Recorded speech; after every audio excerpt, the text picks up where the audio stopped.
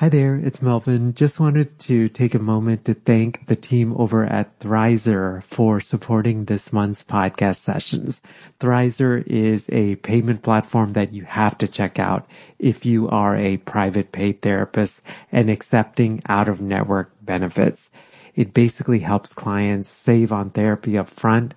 Thrizer can help verify a client's out-of-network benefit ahead of the first session so that they get transparency up front on what their out-of-pocket costs will be. I'll tell you more about Thrizer here in the middle of our session, but if you go to sellingthecouch.com/Thrizer, you actually, and then enter the code STC upon sign up, you get your first $2,500 in fees waived. Again, that's over at sellingthecouch.com/Thrizer, and be sure to enter the promo code STC. So we'll jump right into today's podcast session. Hello. Welcome to session 176 of Selling the Couch. So today's session is part 2 of a conversation we started in the previous podcast session, which is all about starting a peer supervision groups and tips and strategies to think about. My guest is Jill Kaufman. Jill is a licensed clinical social worker in Princeton, New Jersey. Actually, we're about 1 hour from each other. And Jill's practice is over at Princeton Counseling and Parenting Center.com. And in the first part of this podcast session, in the previous episode, we talked a lot about the topic of a peer supervision group, what topics to cover. Is it better to be general versus a topic-based one? And then we talked about format. And then in this one, we're actually going to talk about an interesting idea of should you charge if you're going to do a peer supervision group, and what are the pros and cons of that? And then we're going to also talk about frequency of a peer supervision group, and then as well as also whether there's any wisdom in making it an ongoing group versus time limited. And then finally, just in terms of actual, where do you meet? Is it better to meet online? Is it better to meet in an office? Can you do something kind of in the middle? Again, this session is just a lot of information, so hope you got your pens ready, unless you're driving. And then at which point, please only do that after you're done driving. But I also put together show notes for you guys, and you can find that over at sellingthecouch.com/session-176. Today's podcast is supported by Turning Point HQ.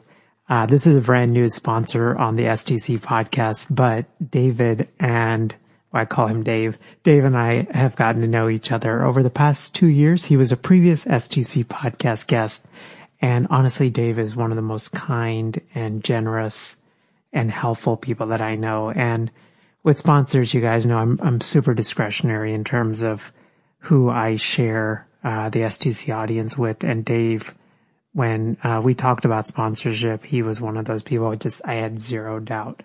And so Dave is a financial planner, specifically for therapists, and his whole mission is to transform your relationship with money. I know for many of us, money is something and the money stories that we have often been told, it impacts a lot of how we do business. It impacts how we approach things like retirement and investing and all of those things. And Dave understands that, and he comes from just a very heart-centered place to help us build out an investment in a retirement portfolio. Dave actually has this really cool guide. It's absolutely free to download, and it's called The 7 Money Mistakes That Hold Therapists Back. You can find it over at sellingthecouch.com/Turning Point HQ. And that guide has a lot of the things that can hold a lot of therapists back. And actually, if you go through that link as well, you get $200 off any service that Dave provides. So we'll get right to today's podcast session. Here's my conversation with Jill Kaufman from Princeton Counseling and Parenting Center.com. Hey, Jill, welcome back to Selling the Couch. Thank you, Melvin. Thanks for having me. Yeah, no, you're so welcome. So if you guys haven't heard the first part of this conversation, check out episode 175, the previous episode, where we're talking all about peer supervision groups and getting started with one. And in that part one of the podcast, we talked all about the topics and the format of a peer supervision group. And in part two, in today's session, we're going to actually talk about pricing and frequency as we set up our peer supervision groups. So Jill, we'll dive right in. Again, silly question. Do people charge for a peer supervision group? So it's not a silly question. I think that it's a valid thing to think about. I do not charge for my group. And one of the reasons that I don't is because I get so much out of it that I wouldn't feel right about charging.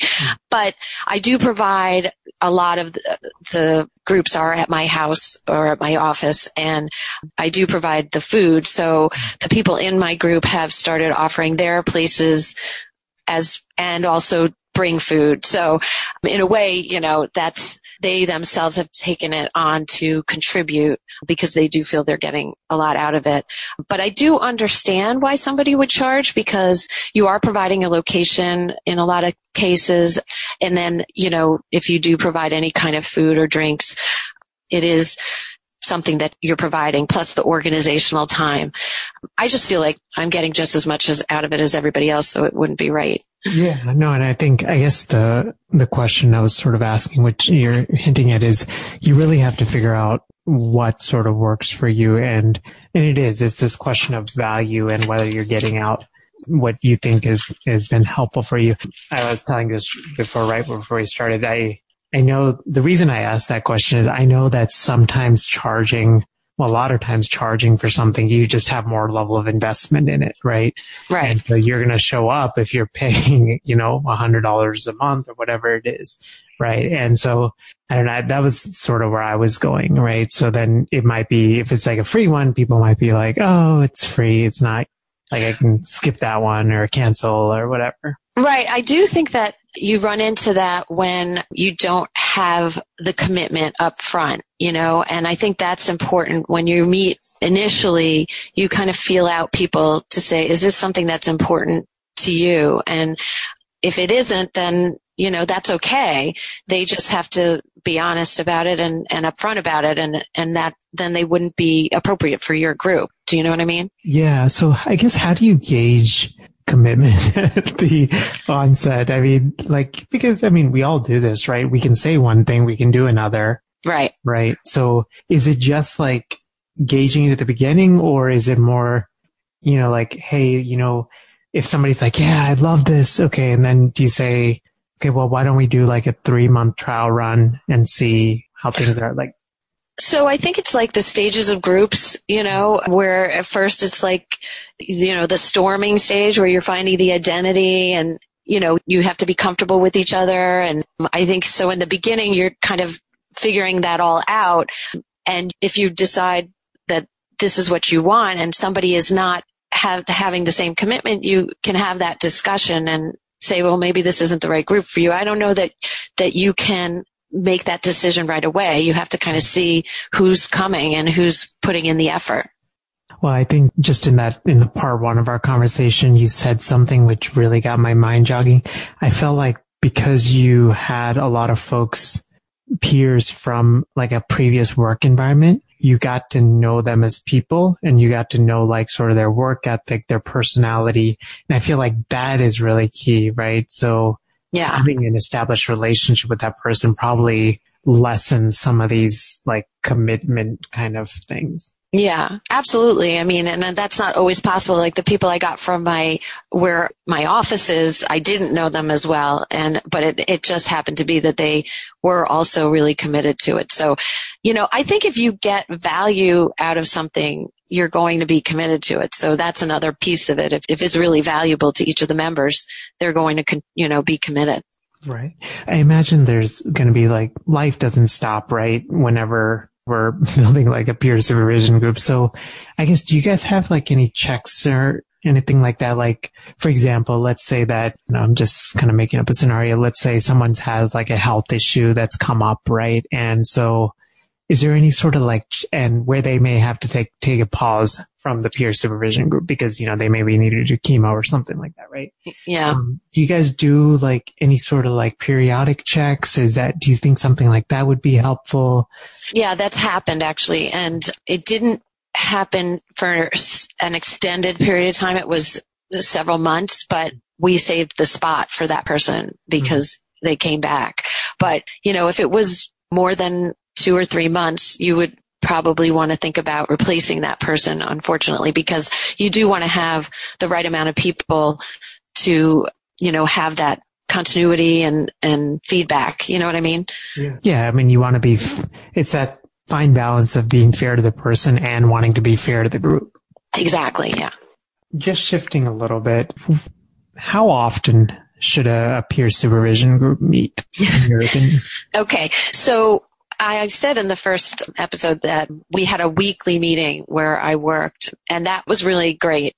But it's a big commitment to have a weekly meeting, and I wasn't willing to do that on an ongoing basis, but I was willing to do a monthly meeting. So it's really what you have in your schedule, how much you want to commit to this. I know another therapist who runs a peer supervision group that meets twice a month. So, it's variable about how much you want to put into this. I think there are advantages of weekly meetings, but I just wasn't willing to put that much time into it. How did you guys settle on like a month versus like a quarter? Well, I think quarter is not very often, you're really not going to get the same connection. And it's amazing how quick the month goes. Like we're like, oh my God, I can't believe it's another meeting, because monthly is just, it's enough where you're really going to connect with each other and have the ability to really feel like it's enough. Whereas I think quarterly is not frequent, and you're not going to get the same type of connections between the members. Yeah, I guess these are all like things to think about. And plus even something like quarterly, especially if you're doing one where one person or 2 people present a case. I mean, it might be only like one time a year or something. Right. Yeah. I mean, and there's a benefit to that. I don't think that you shouldn't do a quarterly peer supervision group. I mean, absolutely, if that's all you can do it. But it's definitely a different experience in the group. I know that one of the other things that a lot of clinicians like struggle with is, okay, now this peer supervision group, this sounds like a wonderful idea.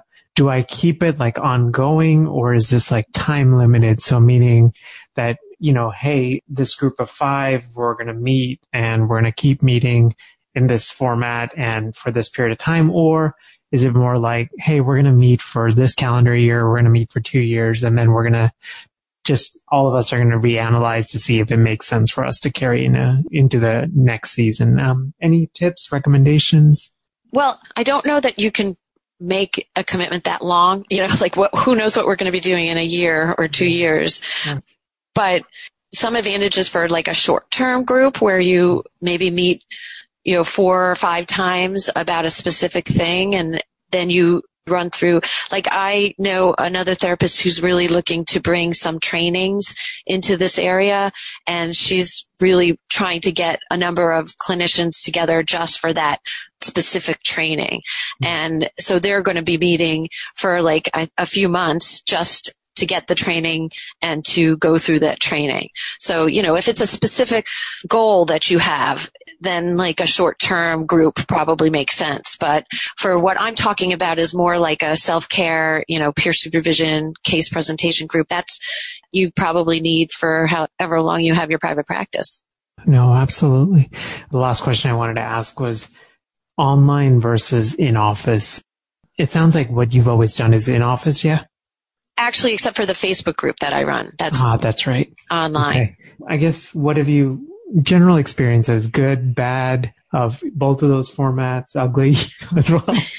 Well, the Facebook group is a little bit frustrating because people don't check their Facebook very often. Yeah. So we get people interacting, and one person got a job from my Facebook group. There's been a ton of referrals, but I feel like you just don't get people's attention like you do when you're sitting face to face. Right. Or I guess there's probably multiple things that are pulling at their attention in a right. Facebook group. Exactly. Right. Okay. And then I interrupted you. So you said it sounds like that's the disadvantage. And then whereas with the in-person group, well, the in-person group, you have people's full attention for the amount of time that you have them, and you just don't get as many people, like with the Facebook group, I have like 60 people who are local to Princeton in my Facebook group, and in my, in-person group, it's only 7 people. So it's a little bit limiting in that way. Yeah. But I guess the other side of that is like those 7 people, who do they know? Right. Right. And who do they know? So it really is 7 people, but I could also see as maybe like a couple hundred actually. So. Right. That's true. Yeah. That's very true. Yeah. I'm very curious how even this format of peer supervision, as technology evolves and, especially as HIPAA compliant video conferencing, this becomes the new norm, telemental health. I'm curious to see how this will really apply to peer supervision, because I could see this really changing a lot of stuff, right? So you could be in the comfort of your office talking to somebody that also works with a similar population or a similar presenting concern, right? And they could be in a completely different city and you could get a great idea, and this, some really cool stuff that could happen. Oh, I think online would be great for peer supervision, and I just haven't done it myself. I know I know some things, but I know, for example, Zoom has a HIPAA compliant tier. I know that a lot of colleagues use VC. That's a common one. Doxy.me. Doxy, I've done, yeah. I'm not as familiar, to be honest, with VC and Doxy.me, where I'm not sure if you can do a group format. I believe you can. I think you can. I know Regroup you can. They have a HIPAA compliant platform, but I've been looking into that actually, because I do want to do that going forward. And maybe again, it's like a hybrid, right? We meet half the time online, half the time, Right. Right. Yeah. So, technology is an amazing thing and offers a lot of flexibility. So. Absolutely. Jill, thank you so much for doing this. I feel like, again, we probably just hit the tip of the iceberg. We should probably at some point, maybe do a live Q&A in the directory community on this topic, because I feel like a lot of people would have a lot of questions. Yeah, that would be great. Where can we learn more about you and the good work that you're doing in the world? Yeah, so my website would be the best, I think, and it's www.princetoncounselingandparentingcenter.com. Perfect. And I'll put that in the show notes, which again, for this episode, you guys can find all the resources that Jill mentioned, the tips, over at sellingthecouch.com/session and the -176. Jill, thank you again for doing this. Thank you, Melvin. Have a great rest of your day. You too. Hey there. Hope you enjoyed my conversation with Jill, and especially if you've been thinking about, starting a peer supervision group. I hope that today's session is just a wonderful source of encouragement for you. Jill mentioned a number of resources in terms of talking about pricing and frequency and the format. I've jotted all of those down in the show notes page, which you can find over at sellingthecouch.com/session-176. One of the things that I'm exploring doing and starting in the STC directory community is actually just creating a way for each of us to be able to set up our own peer consultation groups. And so if you're just not getting traction or just want to connect with like-minded helpers and healers in private practice and just need help getting your own peer supervision group together, you can check out sellingthecouch.com/directory. Before we wrap up, just wanted to take a moment to thank the team over at Turning Point HQ for supporting today's podcast session. So Turning Point HQ is the result, or is the brainchild, of David Frank, who is a financial planner for therapists. And as I've mentioned before, Dave and I actually have gotten to be good friends, just an awesome person to work with. And one of the things that Dave will help us to do is create a holistic and an intentional retirement and an investing plan that supports you to lead a really awesome life. Because ultimately, I think for many of us, we invest, right, to create the life that we want. And it's to do it in an intentional way. And Dave, honestly, is just one of the most heart-centered folks that I've ever met. And you're absolutely going to be in good hands with him. You can learn more about Turning Point HQ and the awesome services that they provide over at sellingthecouch.com/turningpointhq. And if you go through that link, Dave actually created this 7 financial mistakes that therapists make. It's a free downloadable, and you can download it right there. And then you also get $200 off any of the services that Dave provides. Be sure to mention that you heard it on STC. Have a great rest of your day, and thank you so much for joining me. Take good care. Bye. Thanks for listening to the Selling the Couch podcast. For more great content and to stay up to date, visit www.sellingthecouch.com.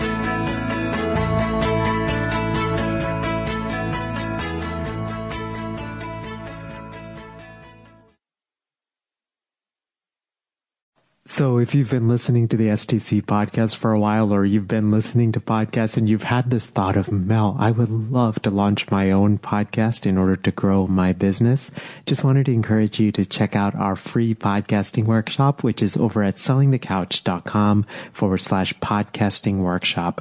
You can basically sign up at a day and a time that works for you.